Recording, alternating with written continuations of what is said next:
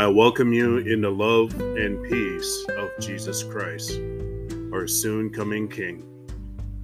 It's always a blessing and a beautiful day when God grant you and me to see another day. Despite the pain and challenges of life, take comfort in Jesus Christ, the great healer, hope, and Savior.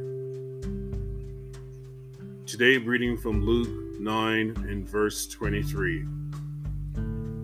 Then he said to them all, "If anyone will come after me, he must deny himself and take up his cross daily and follow me."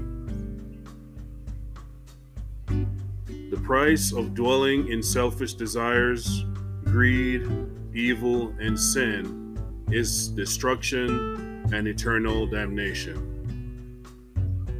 To be genuine followers of Jesus Christ, we must abide by the Word of God in every aspect of our lives, every day. No material thing in this world can compensate your lost soul from not entering the peace and joy of eternal life with Jesus Christ.